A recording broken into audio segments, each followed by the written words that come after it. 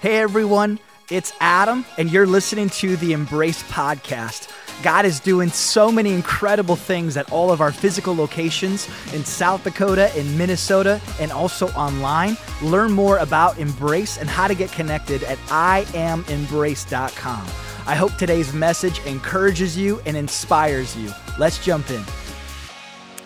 Hey, well, what's up, everybody? Hope you guys are doing so very, very well today. If we've not met before, my name is Travis. I get to be our campus pastor for our Sertoma campus on the beautiful and sunny west side of Sioux Falls, South Dakota. What's up, Sertoma, by the way? And what's up, campuses and network churches? So glad that all of you are with us today. By the way, if any of you live on the west side of Sioux Falls and you're not currently attending our Sertoma campus, I just wanted to invite you to start. We have an incredible community of people over there, and also we just got a Chick-fil-A right across the street, which is very exciting.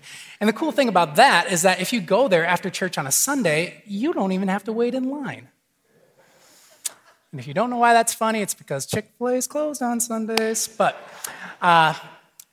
we are in a message series right now called Acts of the Apostles, named after a book in the Bible called Acts of the Apostles, or Acts, right? And personally, I think a little bit about Acts. I think Acts is a very cool book. I kind of like to think about it as the now what book of the Bible. Like Jesus, many of us know the Easter story. He died on a cross. He was raised back to life. But now what? Like, what happens next? Well, the book of Acts tells us, or like when the earliest church first started, Jesus, he's gone back up into heaven, but he leaves behind his friends and his followers and his family members without their leader and their teacher. Now what? What do they do next? Well, again, the book of Acts tells us. And so today, we're going to look at another now what. And our now what for today is a very wild one, so I'm excited to get to it. But before we do that, today is a time of day, and this year is a kind of year where a lot of people dress up in costumes. And so I thought I would show you a picture of a time that I dressed up in a costume. So this is me and my girlfriend at the time.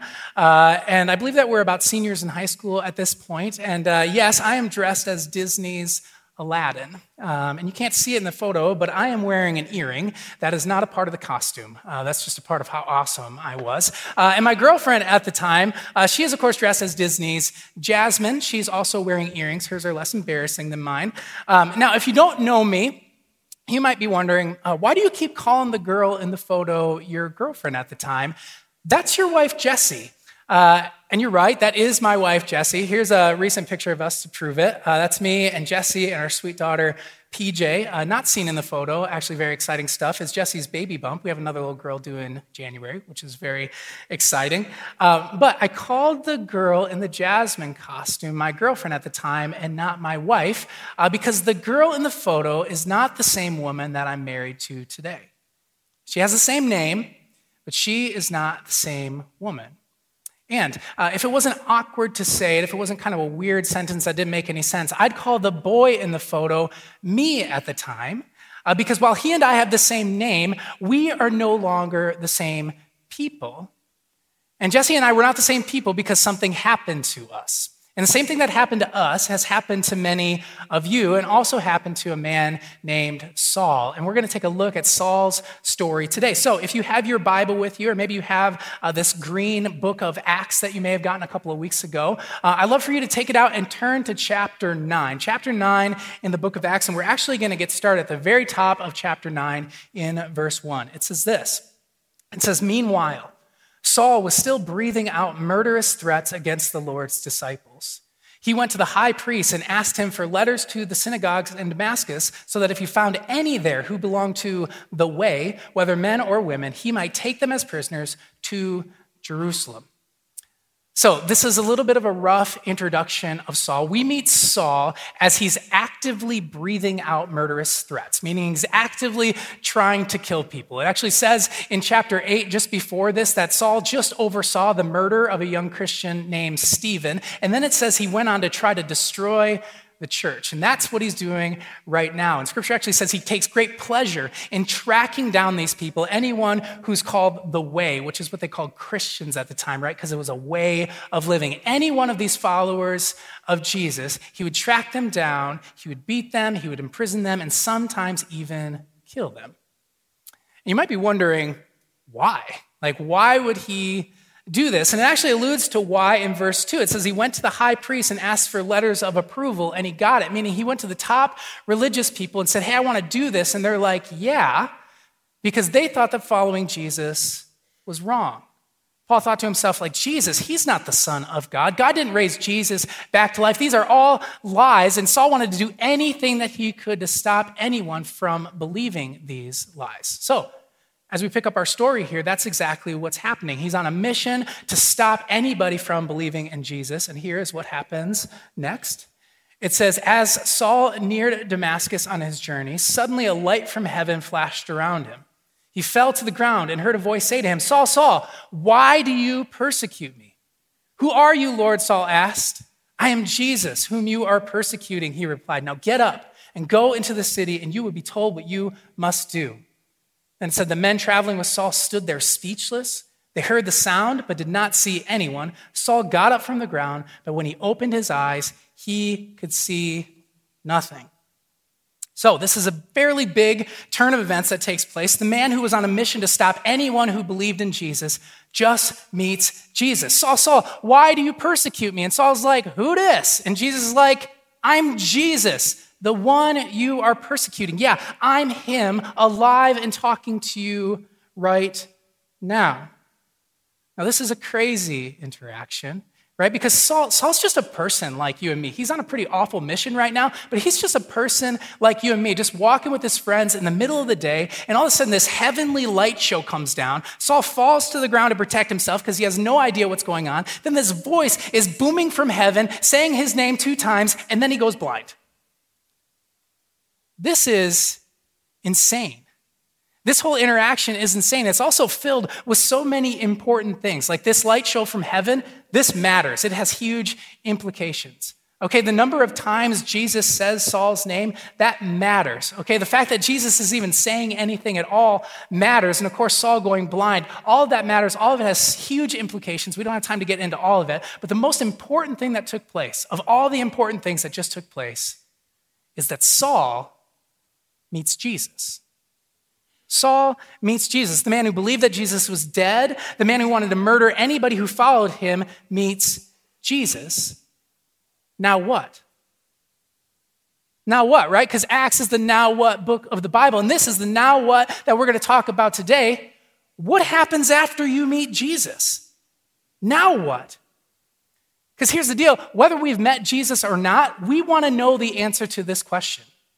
Because if we have met Jesus, if we do know him, if we do have a relationship with him, if we do follow him, we want to know what we're supposed to be doing. And if we've never met Jesus, if we don't know him, if we don't have a relationship with him, we want to know why in the world would anybody ever want to? So, what happens after you meet Jesus? Now what? Well, the first thing is this. After you meet Jesus, you are called something new. After you meet Jesus, you are called something new, and we'll learn about that as we jump back into our story again. Remember, at this point in the story, Saul is blind, okay? He's been blinded by this light and all this stuff that just took place. And then the story goes on to say that God calls on a man named Ananias, who happens to be a follower of Jesus. And he says, hey, Ananias, I want you to go find this man named Saul. I want you to pray for him, and I want you to heal him. And here is Ananias' response to God. He says, Lord, I have heard many reports about this man and all the harm he has done to your holy people in Jerusalem. And he has come here with authority from the chief priest to arrest all who call on your name. Essentially, Ananias says to God, excuse me, you can't mean Saul. Like, you can't mean him. Saul is a persecutor of people like me, Christians, followers of you. I'm not in the mood to get arrested or beaten or killed today. You can't mean him. I ain't going to pray for him. You can't mean Saul. And here's how God responds to Ananias. Go. Go. This man is my chosen instrument to proclaim my name to the Gentiles and their kings and to the people of Israel. God says, go. God says to Ananias, this man is no longer who you think he is. I know what he's done. I know what you call him. I know what other people call him. But do you know what I call him? I call him my chosen instrument, my chosen instrument. The world calls him a murderer. I call him mine. When Saul meets Jesus, he is called something new. He is called my chosen instrument. And cool thing is, good news for us is the same thing is true for you and I. When you and I meet Jesus, we are called something new. Now again, because of Saul's past, he's been called a murderer and a persecutor. But once he meets Jesus, he is called my chosen instrument. And for many of us, because of our past, because of the things that we've done, we've been called some horrible things as well. Because of the things that we've done, maybe we've been called a failure, or a liar, or an adulterer, or an alcoholic, or a screw-up. And that's bad enough. We get called that by other people. But because we get called that by other people, in our own hearts and in our own minds, we call ourselves the same things. And because of that, we call ourselves not enough, and we call ourselves stupid, and we call ourselves worthless, and all of these other horrible things. And honestly, it breaks my heart to even list all of these things out. These things that people have called you and me, these things that you and I call ourselves. But once more, again, the good news is that when we meet Jesus, we are called something new. And once more, it doesn't get worse than the stuff Saul did, okay? He murdered people, and yet God calls him mine.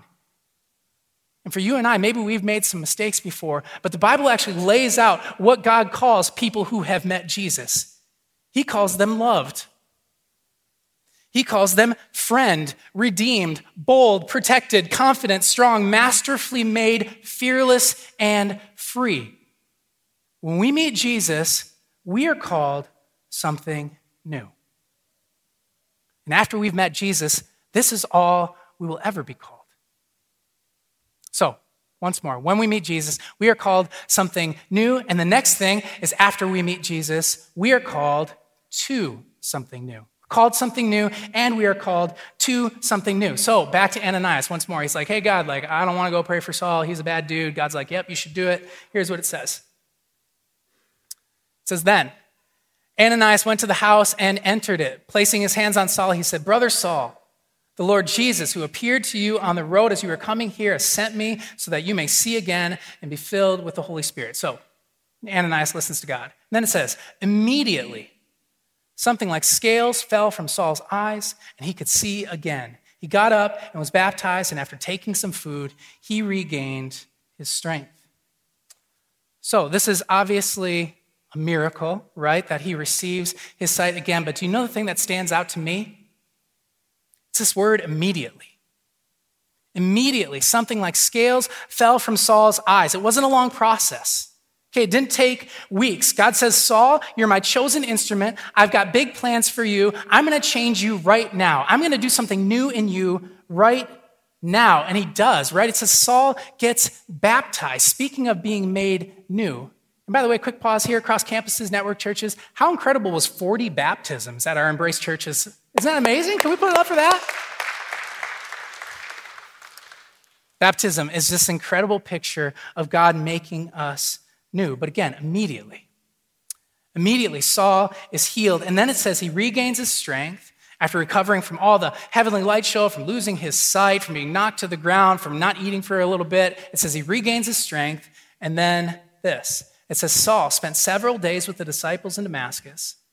And then it said at once he began to preach in the synagogues that Jesus is the Son of God. So once more, at once, immediately, God calls Saul something new, and immediately Saul starts doing new stuff.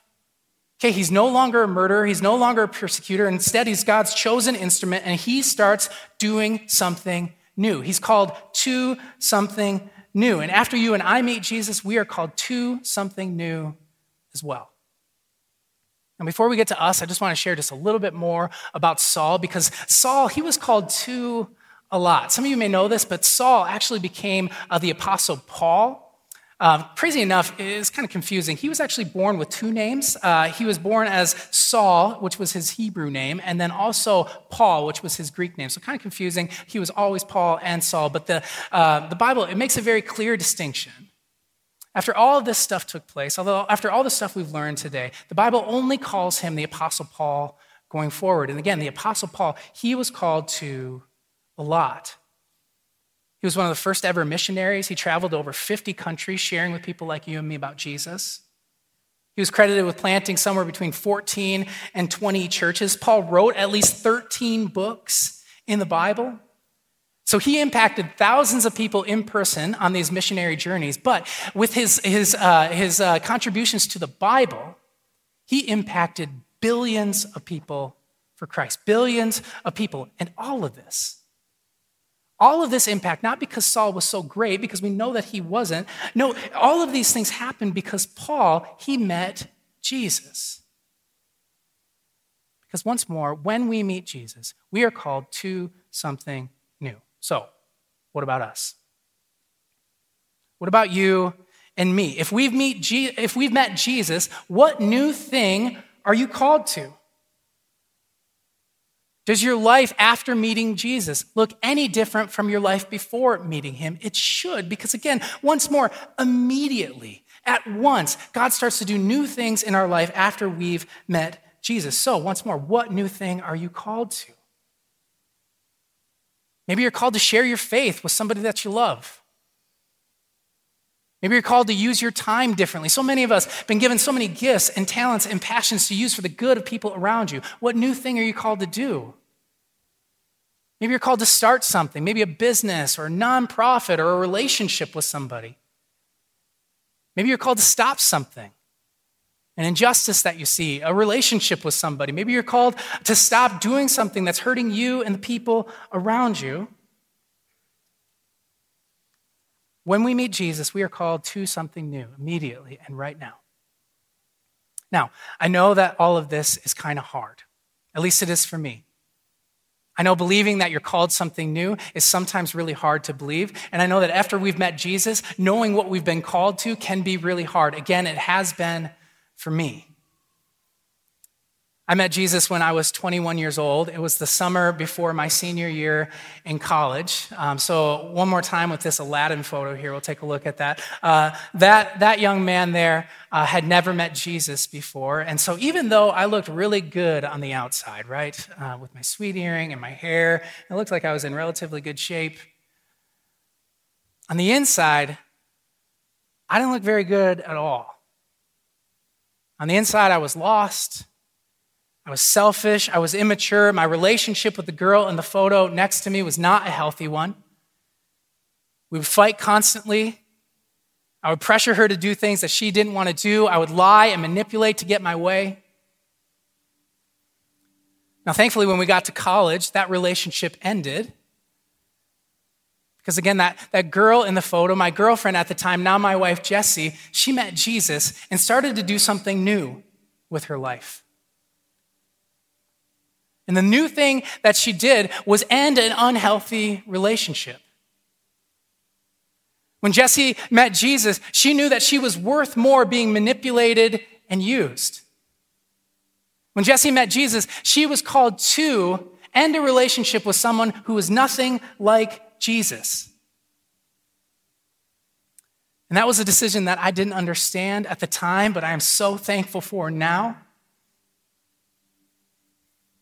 Because spoiler alert, I eventually met Jesus myself, and now my wife calls me the man that she'd always been praying for.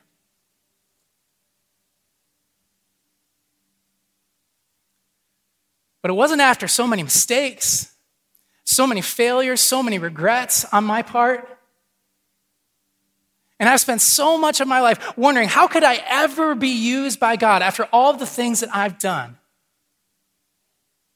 How could I ever be called something new when I knew all the dark truths of my past? How could I ever be called to something new? How could I ever make an impact for good when I knew that I did so much that wasn't good? And never have I ever felt that in a more profound way than when I was asked to come and be a pastor at a church. And a pastor at a church, no less, on the west side of Sioux Falls, right near 26 and Sertoma Avenue, blocks people, just blocks from some of my biggest mistakes, some of my biggest failures, some of my biggest regrets of my entire life. I already felt incredibly inadequate to take a job as a pastor, but then I had to worry about what people might say when they found out I was one. Him? Do you remember what he did? Do you remember who he was? Do you remember all that stuff? Him? He's a pastor? You've got to be kidding me. It can't be him. But here's the deal. This is the last probably important thing that I'll say, the last maybe memorable thing that I will say to you and to me. Unless we start doing new stuff, we're going to keep getting called the same things. For you and I, unless we start doing new things, we're going to keep getting called the same stuff. And we're going to keep calling ourselves the same stuff. Okay, you used to be called an adulterer. God calls you redeemed. Start doing new stuff, and that's all ever God is going to call you, and that's all you'll ever call yourself. These things go hand in hand. We're called something new, but for some of us, it takes doing new stuff in order to believe it. Some of us have been called liars and worthless and alcoholics and addicts and all of these other horrible things. Do you know what God calls you? He calls you loved. He calls you strong. He calls you masterfully made. He calls you confident, fearless, and free. And if you and I, if we start doing new stuff, that's all we'll ever be called.